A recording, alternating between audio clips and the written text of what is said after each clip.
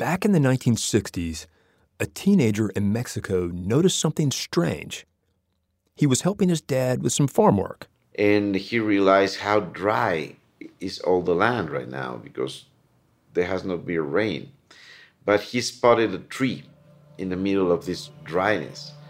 And this tree had flowers. And he said, how come this tree could be so green and have flowers? Guillermo de Anda is an archaeologist on Mexico's Yucatan Peninsula. And what this teenager found decades ago would change Guillermo's career. So he approaches there.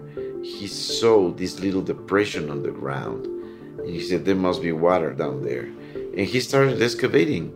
And as the teenager dug deeper, he started noticing bursts of cool air. It felt like air conditioning. And he thought, well, maybe it's a sign of water. To his surprise, the water was not nearby, but there was this amazing cave. An amazing cave that the Maya had sealed up long, long ago. This is something that the Maya used to do. They do termination rituals in caves. It's like, we're not using this cave anymore. We are not going in there, so let's close it forever. Now it was open again, but not for long. There was an archaeologist. He get to the site, and 2 months later, he decided to reseal the cave. And he said, this time is going to be sealed forever. Why'd that archaeologist choose to reseal the cave? That's a mystery. But it's not where this story ends. Because 50 years later, Guillermo and his team reopened the cave. And this time, they're not sealing it back up. Welcome to the cave of the Jaguar God. I'm Peter Gwynn, and this is Overheard at National Geographic, a show where we eavesdrop on the wild conversations we have here at Nat Geo and follow them to the edges of our big, weird, beautiful world. This week, Guillermo takes us into the Maya underworld in search of an answer to one of the world's most enduring mysteries. Why did this great civilization collapse? We'll have more after the break. Hey, I'm Andy Mitchell, a New York Times bestselling author. And I'm Sabrina Kohlberg, a morning television producer. We're moms of toddlers and best friends of 20 years. And we both love to talk about being parents, yes, but also pop culture. So we're combining our two interests by talking to celebrities, writers, and fellow scholars of TV and movies. Cinema, really. About what we all can learn from the fictional moms we love to watch. From ABC Audio and Good Morning America, Pop Culture Moms is out now wherever you listen to podcasts.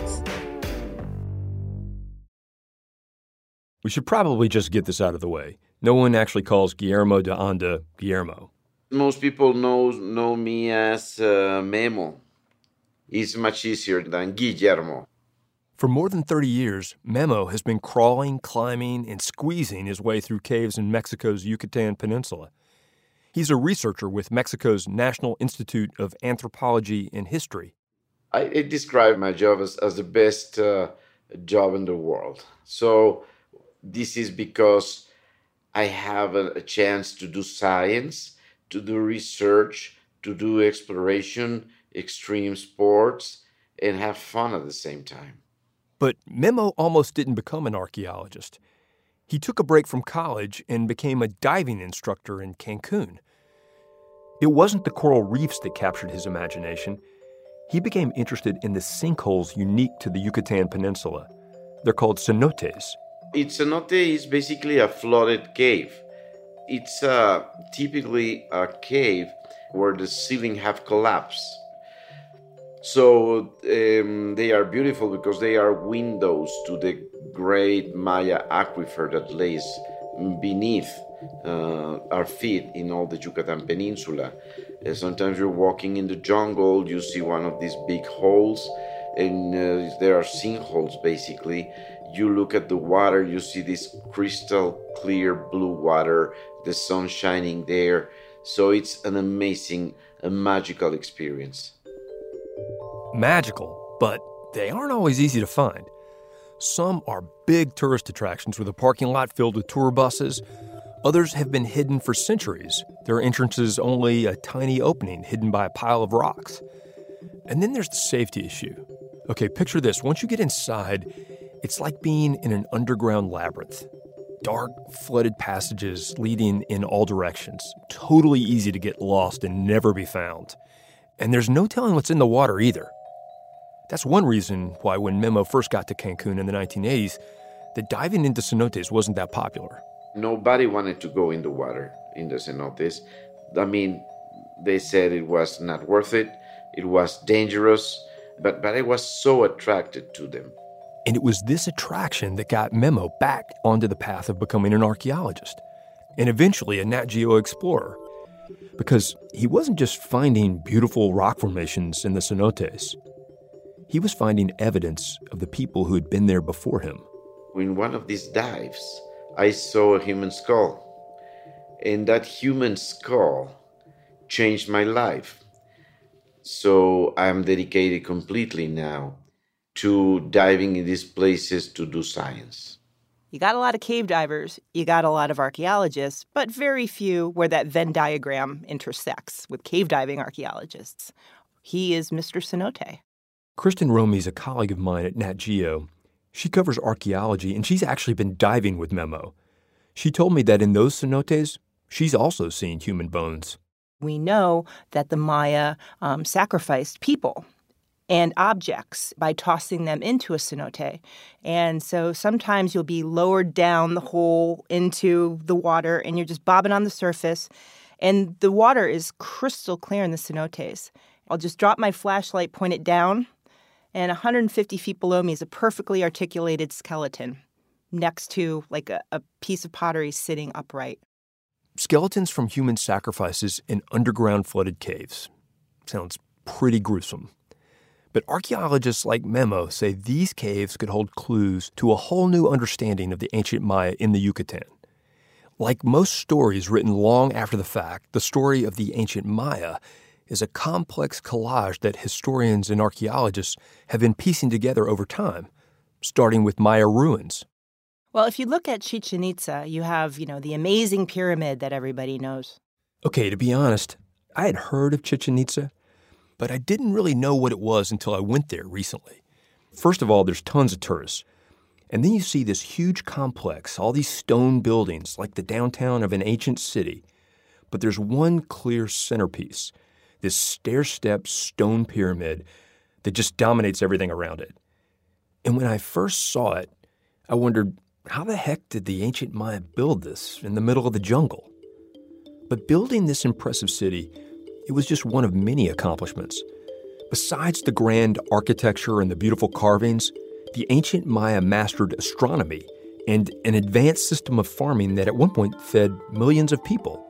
The Maya were one of the great civilizations, like the Babylonians, the Egyptians, and the Romans. The type of civilization that just doesn't fall off the map. Except about 1,000 years ago, the ancient Maya did just that. And ultimately, I think the biggest question about the Maya is that there was always this idea of a collapse because right around 850 AD to 950 AD, all of a sudden these great thriving cities there's no more building, there's no more activity. And we're trying to figure out what happened there. So Memo is looking for answers in Chichen Itza. Today, it's full of tour groups and souvenir vendors and people snapping photos. So what could be left to find? Well, the ancient city was much bigger than just the pyramid and the surrounding structures. And Memo thinks there's more to learn in the rest of the city, especially underground. We know that there are certain very important cenotes right around Chichen Itza. Memo is exploring the pyramid, and he's also looking for other cenotes and trying to understand how the Maya world above ground and the Maya world below ground are integrated in Chichen. Memo wants to find out how Chichen Itza became powerful and why it didn't stay that way. What were people's lives like there, and what role did the underworld play? There's not only caves, there is artificial tunnels, there is cenotes, there is rock shelters. All this is going to give us a very new perspective about Chichen Itza.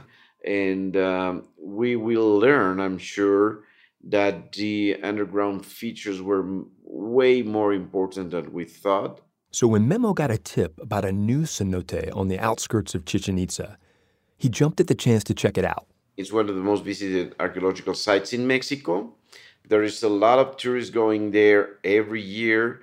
You go there in a given day and the place is crowded. And only 2,000 meters away from the main temple, there's this cave that was hidden for a long time. But when he got there, at first, he didn't find the cenote, just a pile of stones. He and his team started uncovering them, just like the teenager did a half-century before. And that's when they found it, the entrance to the sealed cave.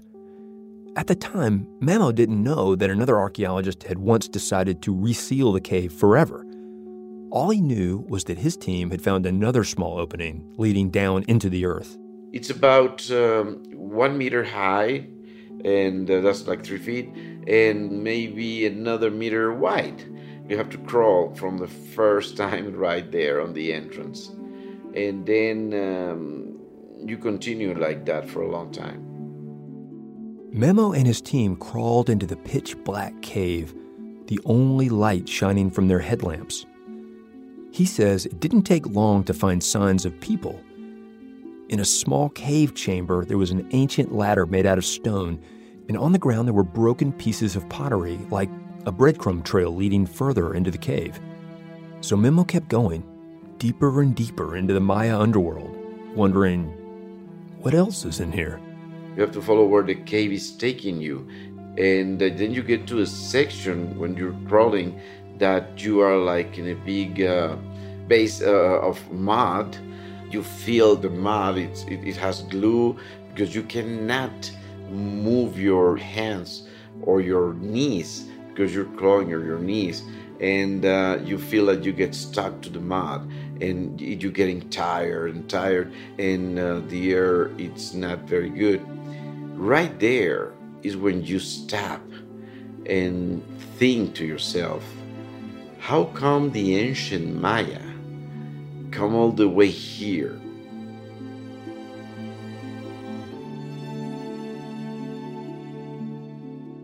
To answer that question and find out what makes this cave special, Memo had to keep crawling. But caves like this are labyrinths. They can go in all directions. And Memo and his team kept running into dead ends for days. And then finally, one day, they seemed to find a passageway that was leading somewhere. But there was a problem. There was a coral snake in the middle of the little road where you have to crawl and you cannot move. Wait a minute. First of all, this is a coral snake. This is a super poisonous snake, right? I mean, those things can kill you. It is very dangerous. Yeah, it's beautiful but deadly. And this is why I didn't dare to go through. How far away from you? Maybe 30 centimeters away. Yeah. I was afraid. And I took a picture with my cell phone, and I get out the cave, show it to our friends, and they say, well, that's very deadly. Don't try to go through. To some in the Yucatan, a snake can be more than just a dangerous animal. Ivan Batun is an archaeologist at Universidad de Oriente. He studies the ancient Maya and is also Maya himself. You have to be in good way with the owners, the spirit owners of the caves and cenotes. Ivan says every cave has an owner, and the owner can take different forms, including as a snake. Even today, he says, many Maya people say you have to ask permission from the cave owner to go deep inside. If you don't ask for a permit, you don't save to be there. Accidents can happen. I mean, going into a deep cenote or a deep cave is dangerous for everybody, you know? Anything can happen. But the thing is that if something happened, people believe it's because you don't ask permit. Maybe the coral snake was just protecting what was inside. The water from the caves, especially the water in the deep on a cave or coming down from the stalactites, like they are dripping water all the time, that is believed to be the most sacred water. Ivan says the Maya still use that sacred water in special ceremonies. And yeah, I mean, There is people who still believe that Chac is the one who is actually living in cenotes, because he is the god of water and rain. The Maya had a lot of gods, but for this story, you only need to remember one, Chac. He's the god of water and rain, key resources for any civilization. And so when the Maya needed to get closer to Chac, they headed to the cenotes. There is no surface water in Yucatan. There are no rivers. There are no lakes. There are only sinkholes. All of the water is under the surface of the peninsula. And the only way to access that water is if you're lucky enough that the surface has opened up to enable you to access the water. The rise and fall of the ancient Maya, it seems to come back to water. Kristen Romy says archaeologists are still trying to figure out why the Maya abandoned their cities. But we do know that a decrease in rainfall had a huge impact. Because without rain, how can you grow food? And in the Yucatan, Memo says, when the Maya prayed for rain, they didn't only look to the sky. Water is the source of life. Water is in the underground. Water is needed for agriculture.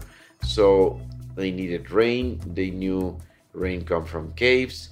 So the cave is part of their symbolic, religious, social system. So when a coral snake inside the cave blocked Memo from crawling any deeper, the Maya members on his team knew exactly what was going on. The Maya said, this is another spirit. This is the guardian of the cave, and he's not happy with you going in there. So let's do a ceremony and ask for a special permission. And after 5 days, the Maya said, yeah, the snake is going to let you go through.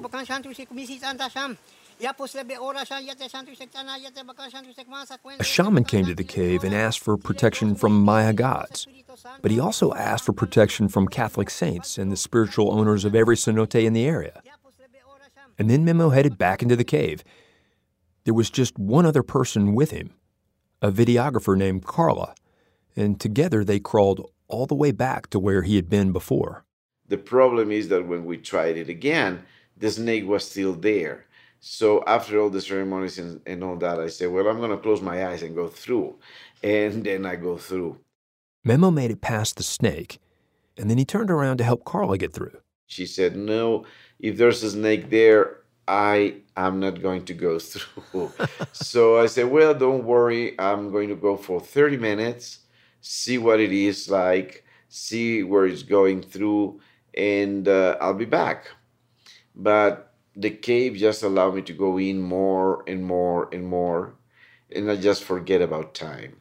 So when you're inside, like as you move through the passages and it opens out into different chambers, what is that feeling like?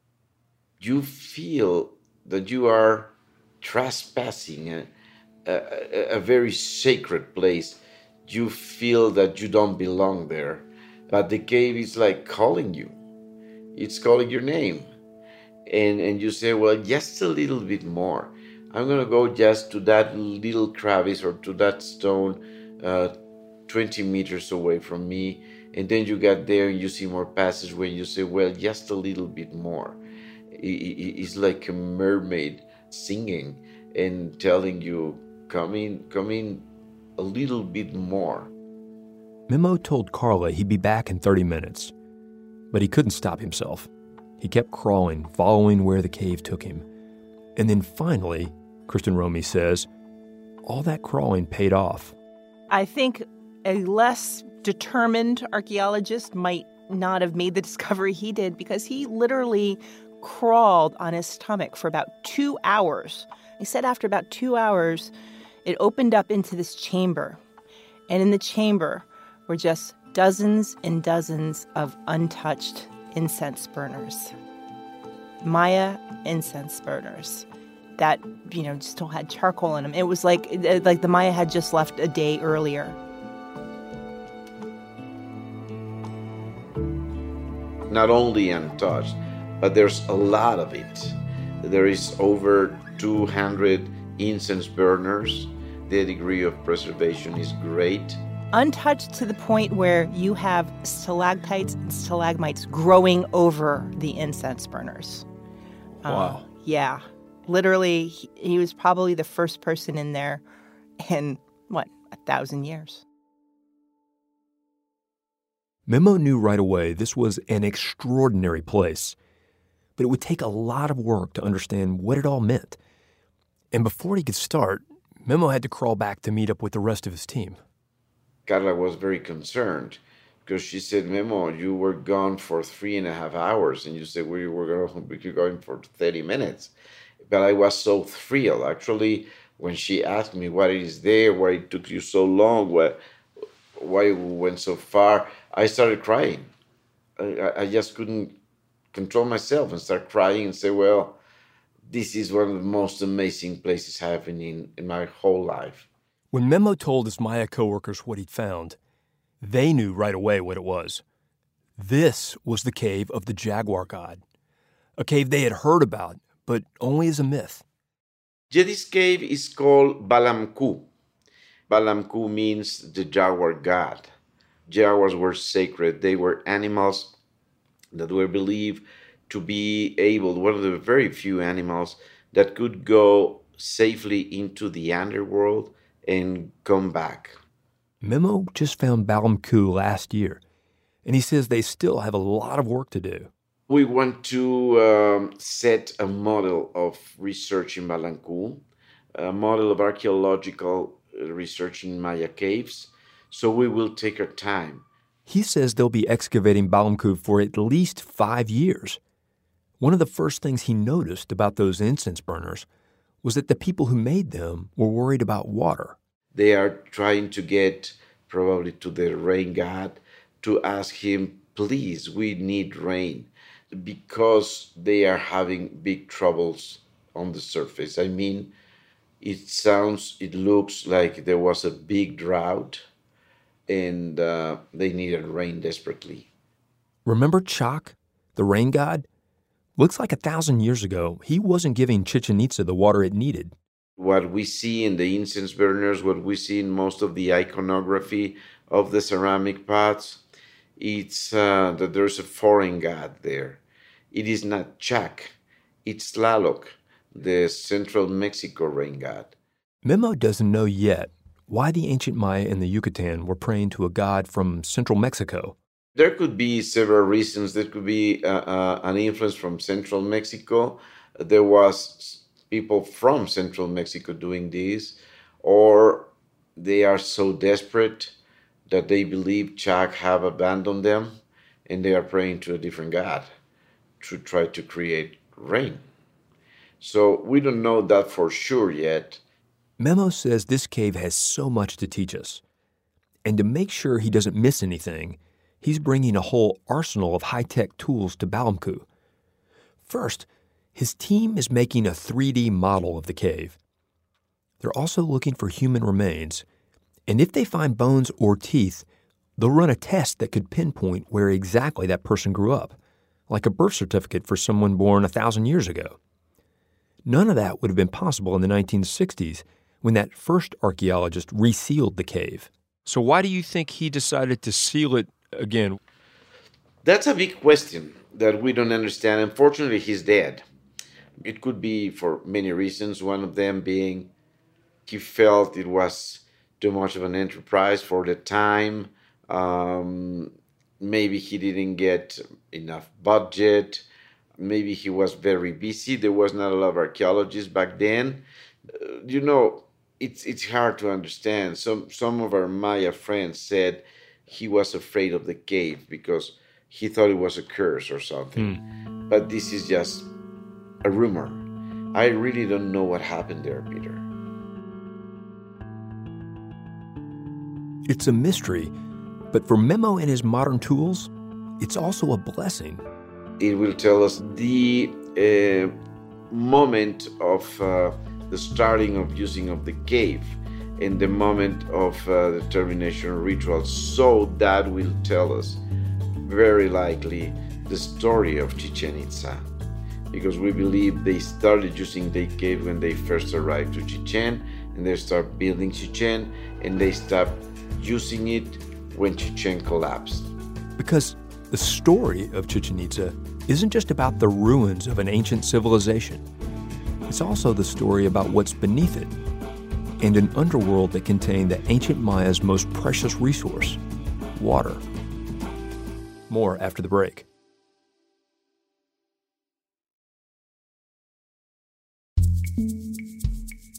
The pictures and videos from inside the cave of the Jaguar God are crazy.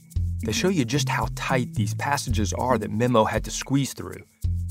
You can see pictures of the cave and the incense burners that stunned archaeologists at the link in our show notes. You can also read about other ways Memo is investigating Chichen Itza. He's using ground-penetrating radar to find new, undiscovered passages to the underworld. And one other mind-bending thing his team has found, the world's longest underwater cave system, 215 miles long beneath the surface of the Yucatan. It's a watery abyss down there, but they've found the remains of Ice Age animals like giant sloths and an ancient relative of elephants. There's more details in your show notes right there in your podcast app. Overheard at National Geographic is produced by Jacob Pinter, Brian Gutierrez, and Robin Miniter. Our senior producers are Kristen Clark and Janae West. Our editor is Ibby Caputo. Michelle Harris fact-checks our episodes. Our deputy director of podcasts is Emily Oxenschlager. Hansdale Sue composed our theme music and engineers our episodes, with additional help from Nick Anderson and Interface Media Group. Special thanks to Carmen Graterol and Carla Ortega. Overheard is a production of National Geographic Partners. Whitney Johnson is the director of visuals and immersive experiences. Susan Goldberg is our editorial director. And I'm your host, Peter Gwynn. Thanks for listening, and see y'all next week.